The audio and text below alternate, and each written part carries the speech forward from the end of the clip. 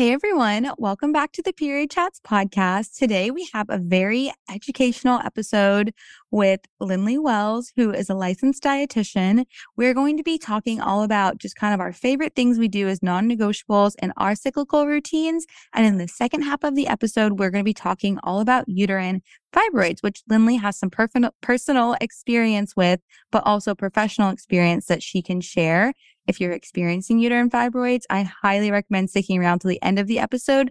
They're actually a pretty common thing that a lot of women and people with periods will deal with. So having that education could be very beneficial to you or a friend who's listening. But without further ado, Lindley, will you introduce yourself and tell us just a little bit about you before we jump into the episode? For sure. Thank you for having me. Happy to be here. So yes, I'm a licensed dietitian nutritionist through the state of Massachusetts, and I'm also a certified nutrition specialist. So my background, I went to Maryland University of Integrative Health and got my master's there in nutrition and integrative health. And before that, kind of my undergrad was in environmental policy. So I was very interested in kind of like the macro level of food. So understanding regulation around food, agricultural policy, pesticides, herbicides, all that was very interesting to me. And also the differences between European regulation versus regulation in the United States, which I'm sure you know a lot about in terms of food, but there's a lot of differences. So that's kind of where my interest in food started. And then I kind of wanted to get a little bit more granular and take a little more of a micro view and really understand kind of food specifically for people, what's happening in the body, and just how therapeutic food can be in relation to many conditions, especially hormonal conditions. There's a lot of things nutrition-wise we can do. So that's kind of me in a nutshell. I work in a clinical setting part of the time, and then I also contract for a variety of companies and work with their employees on all things nutrition and just, lifestyle interventions. I love seeing this new age of dietitians who are really, and licensed nutritionists who are really branching out and not just going like the standard clinical route, which is an amazing route to go. And it's an incredibly difficult route. But I think it's really cool to see the entrepreneurial side of food and like what we can do with food. I did want to touch really quick before we jump in. A lot of people don't know that what's allowed in the US is oftentimes banned in Europe. And actually for Funk It, we follow the European guidelines. So we won't use anything in our products that's banned in Europe. So could you talk a little bit more about that just before we jump in? Sure. So in relation to food, actually, what really was interesting to me when I was in college was specifically regulation of artificial dyes in food. So I was very interested. I always kind of thought I would go kind of into food legislation related to like schools and kind of how foods that kids are eating in school settings or even snacks, how that was kind of regulated. And so I was really fascinated by what the US allowed in food products and what the EU allowed in food products. And so what I found was there's a lot of companies, like Nutri-Grain is one that's kind of in my memory, now this was a long time ago, where they make the exact same product, but they make two distinctly different versions. So one with coloring from like beets and carrots that's for the European Union and sold there because artificial colors are not allowed in the EU. And then they made another version for, purchase and selling in the US, which was, artificial, red dye number 1, yellow 1 and 3, all that. So the EU is much more stringent in terms of testing. And you obviously know a lot more about this than I do probably, but testing, labeling. So if there's something in the food that could potentially cause cancer or hyperactivity in kids, they have to put a really big note on it, like, warning, this could cause X, Y, and Z. And so there's just a huge difference in terms of, I think, the testing in the EU versus the US, the labeling, and just also the quality of the products used. I also think it's really interesting. A lot of times people who have issues with gluten or wheat and dairy in the US, they go to Europe and they don't have the same issues because we kind of, like in the US, a lot of people call it Frankenwheat. Like we have this just wheat that's been so hybridized and is so far from what it used to be grown as. And in the European Union, they have a little bit more stringent rules around just everything related to agriculture, food labeling, what goes in products, and even like topical products. So, what's in our cleaning products, our shampoos, our conditioners, our nail polish, all that. There's so many things that are banned in the EU, but that we allow in the US. So it's the Wild West out there. It is. And if you guys are interested in that, we're having a toxicologist come on our podcast in a few weeks that's going to really dig into like why those chemicals and why those dyes and why those things matter. But thank you for jumping into that because I think it's an important point that a lot of people don't know is that the regulatory system is very different between the US and Europe. And if you're ever curious, you can go online and see the differences. So I recommend doing that. But we're going to go ahead and jump in to cyclical routines because I want to make sure we get plenty of time for uterine fibroids. Sure. So where are you in your cycle right now? I have my period right now, right as we're having this talk. So there we go. Very timely. So I'm, I think during my period and leading up to my period is probably when I'm most focused on kind of self-care, just because I always notice in myself that I'm a little bit more tired. I just need to kind of rest, relax, really kind of prioritize my self-care. So some of the kind of non-negotiables for me around my period are always hydration. Like I often will get headaches if I don't really prioritize hydration. And I think we don't realize that we're more prone to dehydration when we have our period, which makes sense. You're losing blood and fluids. So I always make sure I use electrolytes kind of leading up to and during kind of throughout my cycle. I found that's really helped prevent a lot of headaches that I was getting. And I think they were really related to dehydration. So that's a big one. And I either kind of pour a pre-made one in my water, or you can make one like you can just do salt and baking soda and a little bit of citrus. And that's a great little kind of DIY electrolyte mix at home. Sleep is a huge thing that I prioritize. And I just always find myself drawn to like get in bed earlier. So like last night I was in bed at 9:30 and I slept a full 8.5 hours and just was like, oh, I really needed that. So those are two really big things. I also, I'm always drawn to warmer and cooked food kind of leading up to and during my cycle. And that's something that my acupuncturist, which is something I also do for kind of cyclical care, she mentioned it to me years ago. Like if you want to eat raw food, make sure you try to move away from that, or cold foods like smoothies and stuff.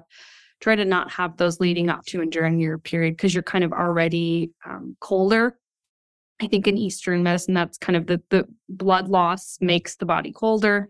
And so I try to have more like soups and stews or just warmer things leading up to my period, during my period, and then kind of more raw stuff, the first, after my period. So those are kind of the big ones that I do. Obviously, seeds, I've gotten, thanks to you, into seed cycling. I had always, for many, many years, have had flaxseed daily.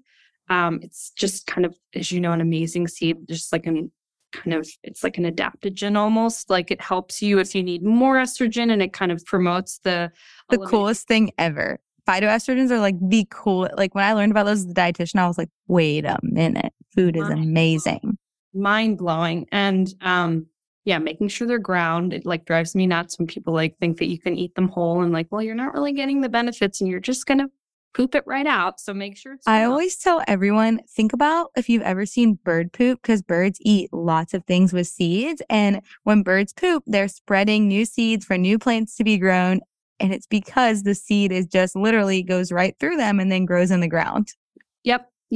Yes. Like a lot of people like are big on like the flacker crackers. And I'm kind of like, I wish they would grind the flax seeds a little more because they're just the straight up seeds. So you really have to chew them. But so seeds, I mean, so rich in zinc and selenium and omega-3s and so many minerals that we need for healthy periods. So those are kind of my big things. I mean, I always kind of have my like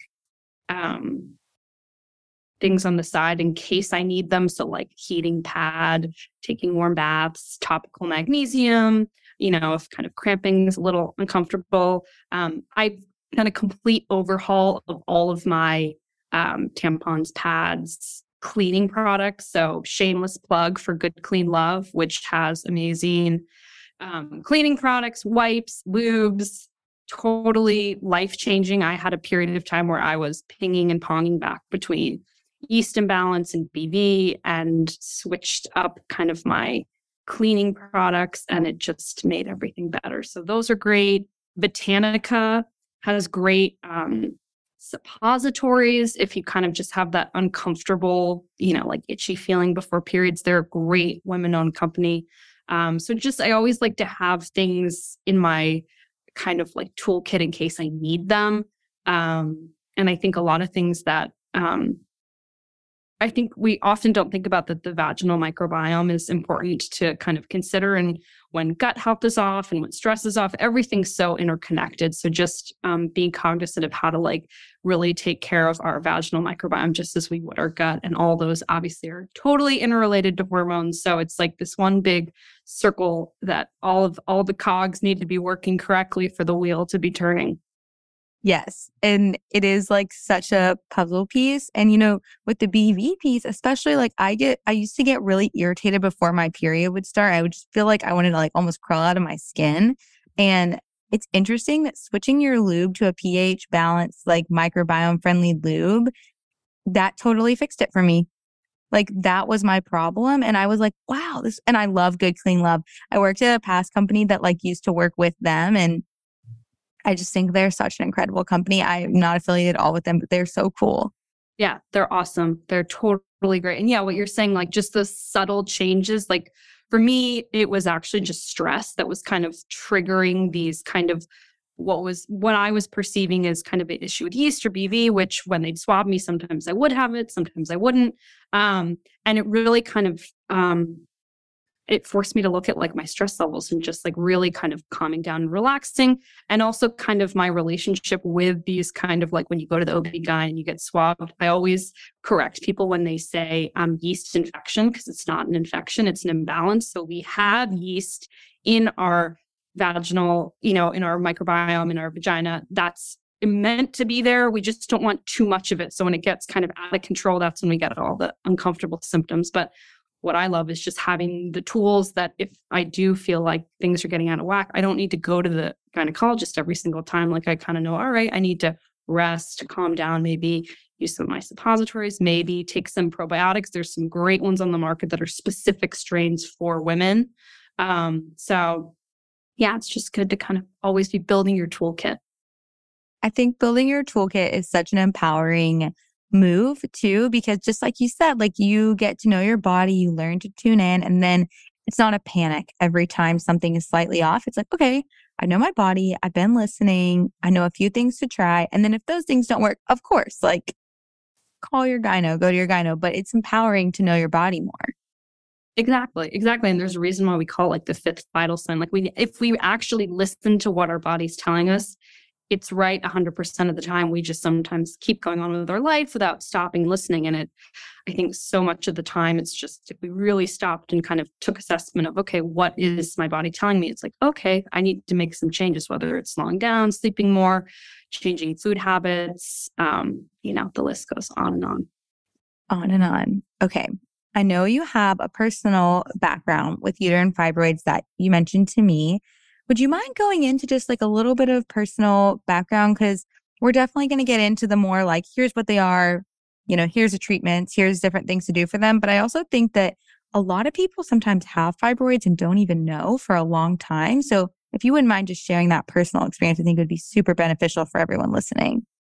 Yeah, totally. I would love to. And like you described, so I've had 2 surgeries to remove uterine fibroids. And the first time it took probably 8 or 9 months for them to figure out what was going on, which in hindsight, kind of knowing what I know now, it would have never taken that long. But I was very young. I really believed that the fibroids started growing as soon as I got my period. So I got my period around 12 or 13.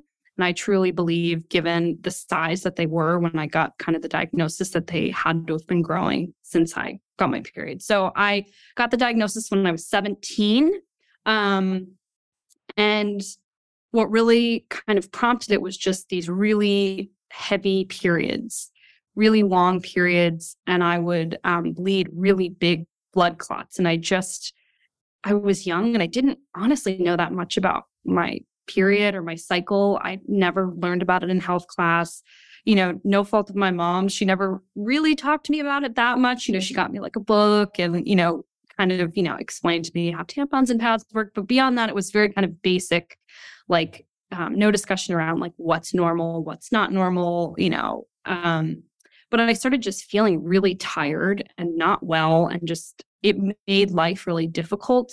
When I would have my period, I would miss a lot of school because, I'd put in a tampon and I'd have to change it within 30 minutes. And I just was really, at that age, you're kind of embarrassed and you don't want to like be at school and have blood on your pants. And so we just started seeing doctors, and I started with my primary care, who didn't really know what was going on. And her only suggestion was really birth control or going to see a specialist. So they put me on birth control, and that made everything significantly worse. So I went off that after about probably 2 months, and then saw a specialist. And they were kind of like, we don't really know what's going on. We're not really sure what it is. So we're going to send you to another specialist, kind of a pediatric, I don't even know what the exact name was, but basically a pediatric doctor who specialized in kind of all things related to the uterus.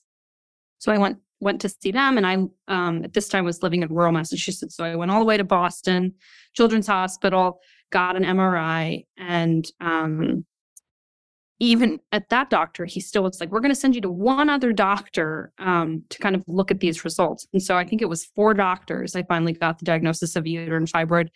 And my suspicion is why it took so long is because it's very uncommon to have a uterine fibroid of that size in someone that age. Fun tidbit, I am in medical journals because they had never seen one that big in someone that young. So I don't know where it is, but that's what my doctor told me. So it was about the size of a 6-month-old fetus. So I started to actually look pregnant. And so that was kind of at the point where, all right, there's something really off here. And they basically gave the diagnosis of a fibroid. And my first fibroid was grown inside my uterus. The second one was grown externally, like off my fibroid, which is called the pedunculated fibroid. So it almost was like a tree limb is kind of how it was described to me. So they can grow in all different ways. And so the experience between my first and second surgery was drastically different. Like by the time kind of the second one rolled around, I kind of was like, all right, I kind of know what I'm into and what I'm in for. But still the surgical process and the recovery was very, very different. Which is one of the big things I would say to people is even if you've had a surgery once, don't expect that it's going to be the same. I thought it was, I was all prepared, and it was a completely different recovery and surgery. So that's kind of a little bit about my background with uterine fibroids. My goal is that those are hopefully my only 2 surgeries to remove them. But we'll see. So. Okay, we have a lot to unpack there. And 17 is really young. Like you're just kind of getting not even really getting comfortable with your body, and then having to navigate something else. What was that like as a 17-year-old? It was definitely uncomfortable. I mean, I was lucky in the sense of I had really supportive parents, really supportive teachers. Everybody kind of knew if I had to get up and kind of leave the room, I didn't have to ask permission. I was a day student at a boarding school, so my friends let me keep like extra pants and, underwear in their room so I could go change. But it was hard. I think it was really hard because there was such a long period of time where we didn't really know what was going on. And that's what made it difficult. And also I had to kind of relinquish a lot of things that I was really excited about doing. Like I had to not play tennis my senior year, and I, couldn't sit for my AP exams that I kind of studied all year for because it was too uncomfortable to sit for that long. And we didn't know when my period was going to fall. And so it was definitely tricky to navigate. And I think in hindsight, I wish I had just known more about just my period and my cycle in general. But also just, I didn't have a lot of people around me who kind of knew a lot about fibroids. My dad was actually the one who really started kind of like Googling at a certain point and was like, I think you have fibroids. And so he actually figured it out before any of the doctors.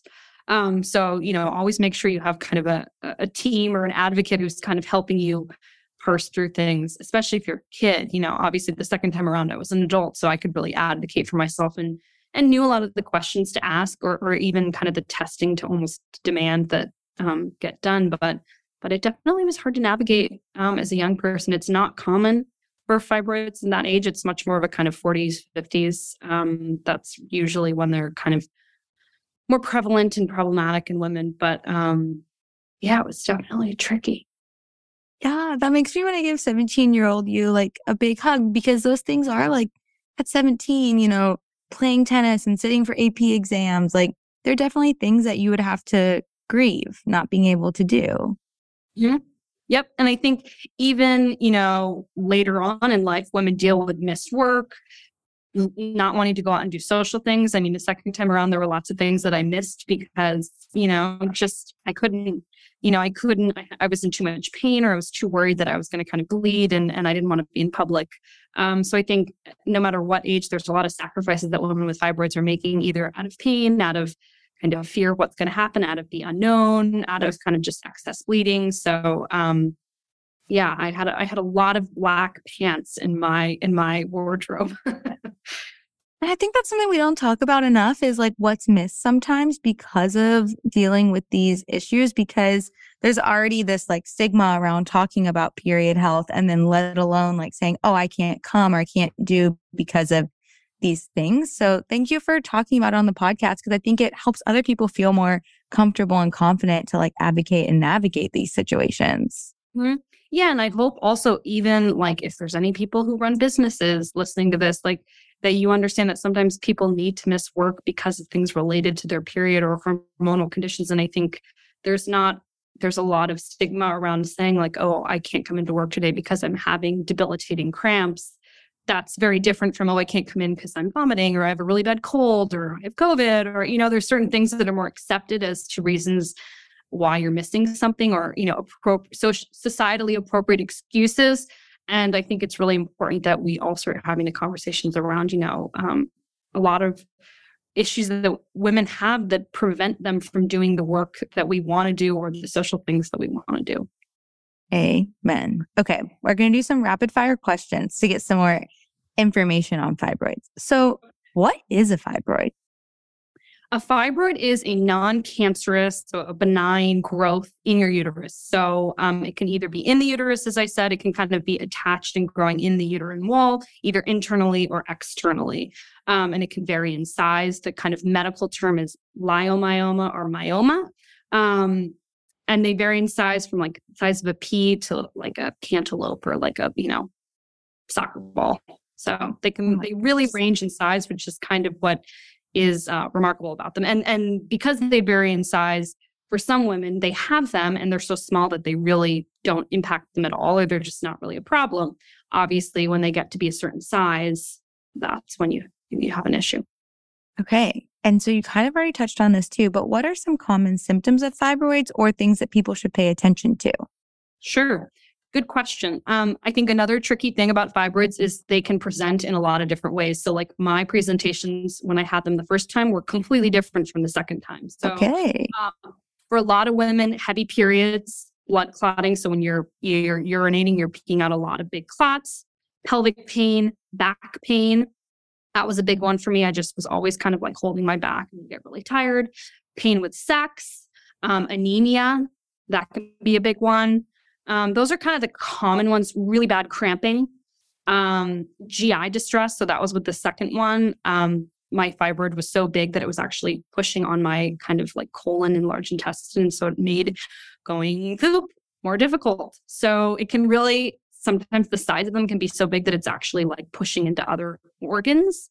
So you can kind of have some like abdominal discomfort, look bloated or pregnant, but there's a lot of different presentations of it. So that's where sometimes it can be tricky. Like a lot of people like, oh, I have heavy periods. And it's kind of like, okay, well, that could be a lot of things. And, fibroids being one of them. So those are some of the common symptoms, I would say. Okay. And then you mentioned this. So yours was diagnosed, was it through an MRI or ultrasound? So good question. So kind of the gold standard of diagnosis is an MRI, because you want to see how big, you want to get the very specific dimensions, but you also want to see the blood flow, which is very important when they're kind of deciding surgical wise. So that's kind of the gold standard. And usually if surgery is kind of the end point, they're going to require an MRI because like for someone like me, I wanted to preserve my ovaries and uterus. And so they wanted to see in what proximity they were to my ovaries. They wanted to see the source of blood. So MRI is the gold standard. Most people, I would say, usually the best starting point is like an ultrasound, because you don't really want to put yourself through an MRI unnecessarily, unless you absolutely have to do it, because it's just not a fun thing to do, especially if you're claustrophobic.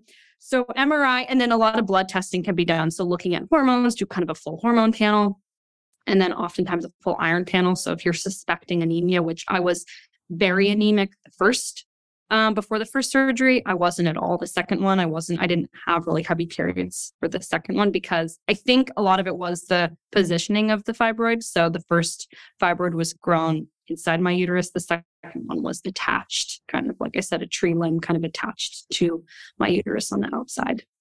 So interesting how the placement can have such different presentation and like different symptoms. And now I can see why it may be tricky to diagnose because they can all present so differently.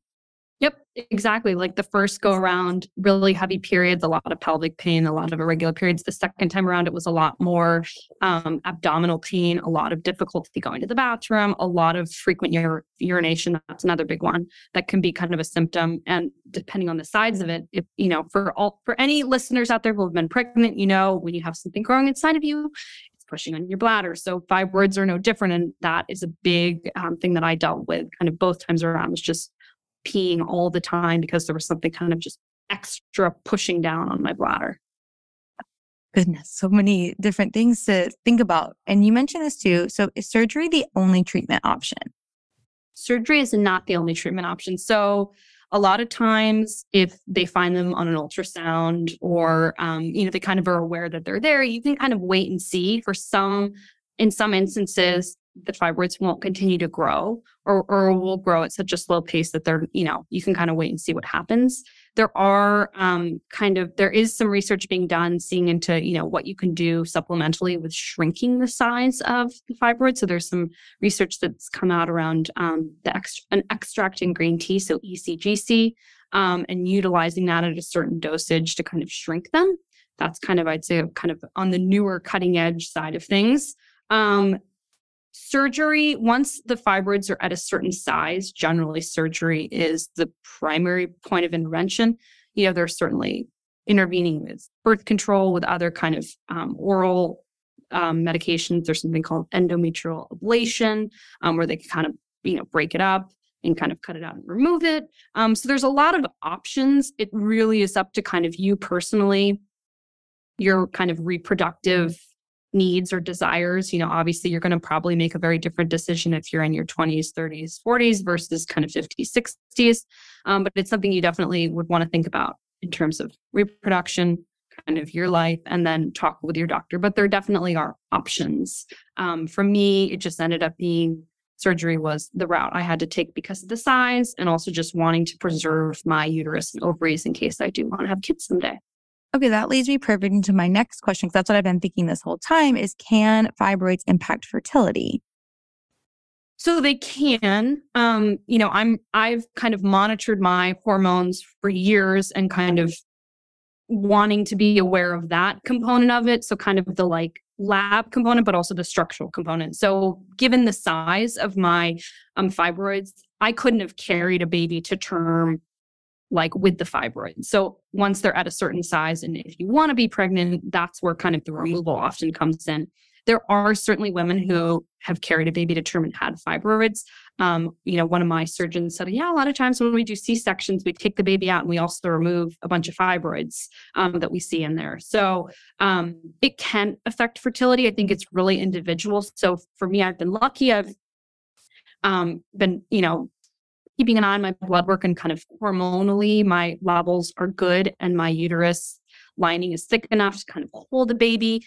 For me, because of the surgery that I have to have a C-section. So for some women, that is kind of a route that they may have to go, given the kind of type of incision that's done, the depth of it, and kind of the location. That often can lead to kind of having to have a C-section. But I would say most women, they're usually, hopefully, is an option that if wanting to have a baby is in their kind of hopes and dreams, that hopefully that can happen. But I think it's a combination of labs and then, making sure either the fibroids are small enough that your doctor feel you can carry the baby to full term, or having it removed and then giving yourself time to recover before you try to get pregnant. You're so knowledgeable on all the options, which is so incredible, I think, for people to hear. Because I think a lot of times we're told there's one option, there's one way to do things, and if you don't do it this way. So it's really refreshing to hear that so many of the different options people can take if they have fibroids. Yes, there are a lot of options. There's also, I want to say, there is some more research and funding being devoted to fibroids. So, Vice President Kamala Harris has been a big proponent of all things fibroids and introduced legislation back in 2020. And then additional legislation was introduced in 2021. And it's funding totally related to the study of uterine fibroids. Right now in the US, 26 million women are impacted by fibroids. The majority of women will have fibroids throughout their life, whether they're big enough to impact them or whether they know they have them. So they're a real issue, and we need to really devote some funding to really understanding more about the etiology. We do know some things about kind of what makes people potentially have them that makes someone more likely than others. So women who are deficient in vitamin D, which is something I've always been deficient in, are at a higher So many people are. So many people. So they're at a higher predisposition, sometimes familial history, obesity, exposure to endocrine disruptors, which sadly we all are exposed to so many of them all the time now. But we have a lot of work to do in terms of really understanding more about the etiology of them and why really the majority of women are getting them. And why they're getting to the point where they could be so debilitating and so problematic for women. And another important thing to note is that African-American women are at a 2 or 3 times higher rate of getting them. So that's also something that I think is important to discuss. But there is definitely legislation out there and focus on it. And very cool that our vice president that's one of her areas where she's definitely supporting. So hopefully we learn more in the years to come. Yeah, I love the ending on the hopeful note of that things are being done and that we can learn more to understand this. And I was about to Google when you mentioned it. I was under the impression most women at some point, or if you have a period, are going to deal with uterine fibroids. So it really is something that eventually will impact most people, and you'll at least know someone who's experiencing it. So this episode's really probably valuable for anyone who knows anyone with a period. Yeah, hopefully. And my mom, even though she was never formally diagnosed with them, she said, towards the end of my period, I feel like I was kind of peeing these really big clots. And she's like, I really wonder if I had fibroids. And then she said, your grandma kind of had a similar thing. So, for me, there could be a familial kind of predisposition to them. But yeah, as you're saying, I mean, it's very common in women. And so really, I'm curious what the research will show in terms of kind of what's leading to just the prevalence of them. My suspicion is a lot of exposure to endocrine disruptors that are kind of mimic estrogen. Estrogen is one of the big things that's discussed kind of in the fibroid space. I think there also needs to be a lot of discussion around progesterone, because I think so much of my journey was focusing on, I have too much estrogen. I need to make sure I'm, eliminating it and detoxing it and getting it out. But I also think that my progesterone has been a little bit low my whole life. And so kind of bolstering that up to kind of be more in a healthy balance. And that's really, as you know, what hormones are all about, is it's it has to be a balance. If there's too much of something, there's not enough of something. We want them to be in harmony as much as possible. So my suspicion is, and it's just me personally, that is a big factor in fibroids. I would say your suspicion is definitely worth exploring, because hormones influence so much in our body, especially when it comes to reproductive health and uterine health. And so I think that is a very likely suspicion. I mean, our hormones, I always tell people, are like a relay race. You want the baton to be handed off seamlessly. When we're having dropping of the baton, that's when things are getting held up and our hormones aren't able to function all the way through. And so I think that's a pretty good theory. Mm-hmm. I love that. Also, can we give, I'm an analogy person. I've got to be able to see it. Love it. Also, can we give a shout out to your supportive dad who was researching uterine fibroids? Yes, my supportive dad, my supportive mom, my supportive fiance the second time around. I mean, I'm very lucky that I've had such a supportive kind of group of people around me. And I also have learned how to be my own advocate. So it's very hard in a medical setting. A lot of times doctors will say, no, we don't want to do that test, or we don't think we need to go down that route. And I don't want to toot my own horn, but I have been right 100% of the time when I've asked for something in a medical setting. My hunch has always been accurate. So you're your own best advocate. You're your own best doctor. You know yourself better than anybody. So do not be afraid to advocate for yourself. And if that's something that's hard for you to do, bring somebody along that can do that. So, I've gone with like my parents to help. I'm the advocate for them because maybe they're uncomfortable in that setting to say, well, I want to do this or want to try that. Bringing somebody along, whether it's a friend, a parent, a work colleague, someone who's in the medical setting, that's really, really important. Just often get the testing that you need, the diagnosis you need, the support you need. So yes, cheers to my dad, my mom, my sisters, my fiance, all my friends and family who have been really supportive, because it's hard. Any surgery or anything you have to go through like that is difficult. You need a group of people around you to support you. So thank you for giving them the shout out. Yes, I'm just so happy and so grateful that you came on here and shared your story. I think hearing other people's stories, at least for me, is just one of those ways that I really can understand a problem and visualize and understand the symptoms and understand what to look for. So thank you for being vulnerable and sharing that story with us today. You're so welcome. And if anybody out there wants to learn more about fibroids, I work with or volunteer for a wonderful organization called the Fibroid Foundation. And so they're the leaders in getting advocacy, legislation, information out there about fibroids and just women's health in general. So they're a wonderful resource. So I just wanted to share that if anyone wants to learn more. That's incredible. We'll make sure to link it in the show notes. How can everyone find you? So we're closing up now. So how can everyone find you if they want to reach out, if they want to know more, if they want to connect with you? Is there a way? Sure. So best place probably to reach me. And if you want to work with me, I work in a clinic called Dr. Lana Wellness. So you can go to our website, drlanawellness.com. We're on Instagram, we're on TikTok. That's where I'm there most of the time. We share recipes, we share information. We just launched a cookbook for women with PCOS. So you can purchase it there. And we're working on some exciting new ones. Blood sugar balance, coming off the pill, fibroids, all things PMS. So we're very like you. I take a food first approach, and I think that's very empowering to know that we can all just go to the grocery store and make choices that positively impact our body. So Dr. Lana Wellness is probably the best place to find me. Well, thank you for coming on. And for everyone listening, share this episode with someone you love and you care about, because fibroids will affect most of us at some point if we have a period, and odds are you're going to know someone with a fibroid. So knowing those signs and symptoms up front, understanding it can really help you either advocate for yourself or be an ally for someone who's experiencing this. So thank you all for listening, and I hope you have a beautiful day. And if any questions, you can reach out to us and let us know. For sure. Thanks, Kate.